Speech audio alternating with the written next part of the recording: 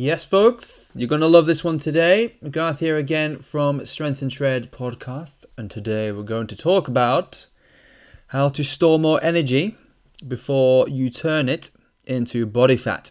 In other words, how can we eat more calories before our bodies turn it into that lovely body fat around our ass, our faces, our chins, our torsos. Sound too good to be true? I can tell you it's absolutely true, and this is how I get away with eating and drinking loads of calories, on occasions I must stress, not all of the time, without gaining excessive amounts of body fat and preventing the scales going off on one. So how can we achieve this miracle method, I hear you say? This is how we do it, folks. We need to improve our body's ability to store carbohydrate. So obviously we've got fats, carbs and proteins, so improving our body's ability to store carbs on its own. And let's face it, the majority of our calories comes from carbs, if you're normal.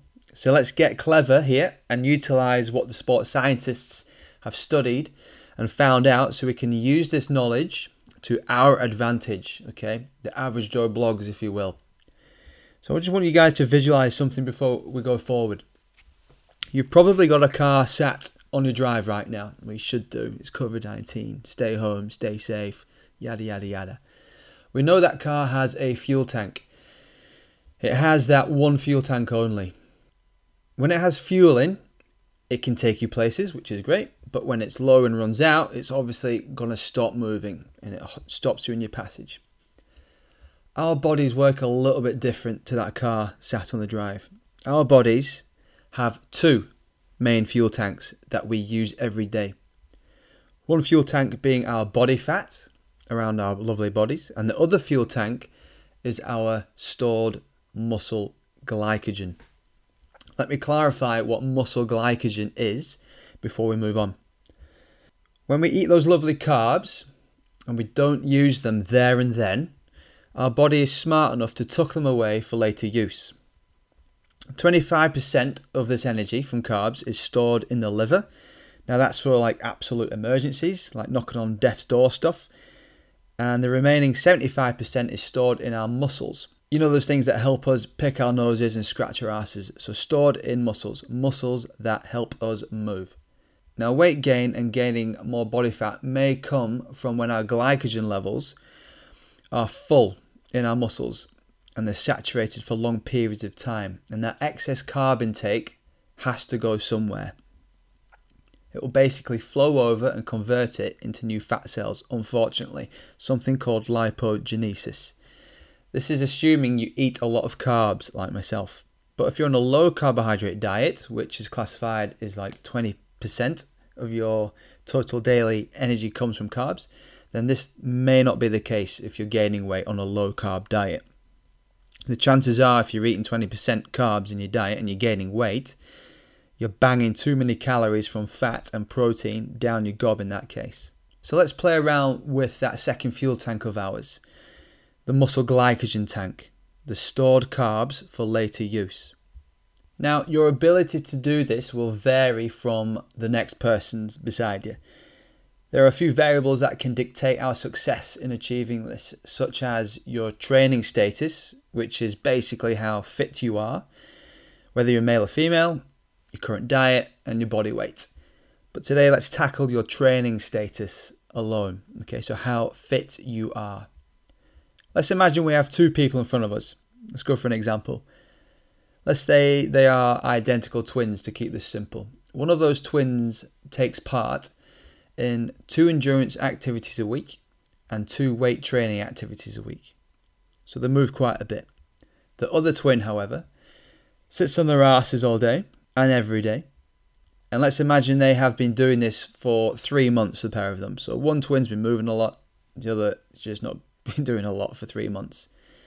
Now, if we presented them with a lovely 12-inch pizza, coated and blasted with cheese, all the calorific stuff on there that tastes fantastic. Let's say the pair of them ate this 12-inch pizza. They had one of these each. Their bodies are going to store that energy differently when we compare the two people. The twin that moves more, their body will have adapted in a way, because of their training, where they can store that energy in their muscles much more efficiently and effectively. At the end of the day, when we exercise, our body's second fuel tank, which is that muscle glycogen storage, it gets bigger. We can put more in it so we don't convert excess energy or carbs into fat. That's assuming you train a certain way though. More on that later towards the end. The other twin who doesn't move a great deal in their day-to-day lives, unfortunately, if they have a smaller second fuel tank and have gone over their calorie allowance for the day, they will gain excess body fat. This is something called lipogenesis, the generation of fat. So what training methods can we do to help build that second fuel tank, that muscle glycogen storage, to help prevent gaining excess body fat? One way is to regularly deplete your muscle glycogen storage. In addition to this, when you are training, don't top up on carbs when you're training. Get the body used to working out with minimal carbohydrates. I must note this is best done for endurance activities at a medium intensity. For example, 6 out of 10 on the effort scale, 10 being you're blowing your balls off in terms of effort. Duration wise, this can be anything from 30 minutes to over an hour plus. It does vary. An example of this can be a fast hilly walk, hilly making it hard work, going for a run, or going on a spin class with some hard efforts in there. Anything where you're using a variety of muscles all at once. Again, something we've mentioned in previous podcasts, compound movements, using a lot of muscles in one movement. This is something I've practiced myself, and hundreds of other people are doing it unknowingly and knowingly. And personally, my body now can bike ride and cycle at a good effort level of 7 out of 10 for 2 hours without needing any carbs whatsoever or any fuel to help me keep going at that same speed and intensity. That's not always been the case. I used to last 45, 60 minutes and then absolutely die on my ass. But basically now I get it from all my stored carbs from my muscles. I don't need energy fuels, any drinks or anything like that. It's all in my leg muscles. My body's adapted in such a way where I can access it from there. Now the average Joe Blogs, like myself back in the day, will probably only last 45, 60 minutes, maybe a little bit longer, before dying on their ass due to low carb storing abilities in their muscle. So essentially, you can train for a bigger fuel tank. The body will access that stored carb in your muscles if you go hard at it. It's the body's rocket fuel for movement. Another way to help increase the size of your fuel tank is to do it by weight training. So we've spoken about endurance, you can also do it by weight training. When we lift heavy weights, our body has no problem whatsoever calling up on the stored carbs in the muscles. This is because weight training can be intense, and remember the body loves to access stored carbs in times of hard efforts. For low efforts, it will chip away at body fat for fuel. Hence why varying your intensities is not a bad idea to burn away at both fuel tanks through the week. So having your low intensity sessions and having your high intensity sessions. Not only is it good for those burning fat and carbohydrate differently, it's also good from a recovery point of view. A good approach is to target all of your muscle groups. That being your legs, your back muscles, your chest, your shoulders, and your core muscles, so everything. What won't help and what isn't time efficient is training your biceps for like 30 minutes on their own in a session. It's just a complete waste of time. So to conclude all of this, I've made 3 main points here. Point number 1, you have 2 main fuel tanks. You've got your fat storage fuel tank and your carb storage fuel tank. Burn them both by having low intensity days and having high intensity days. Point number 2, deplete your muscle glycogen storage every now and again with hard efforts and replace with just enough carb to stop you going stir crazy afterwards. So after you finish that session, say you've done like a 45, 60 minute spin session, don't go home immediately and engulf a 12-inch pizza straight afterwards.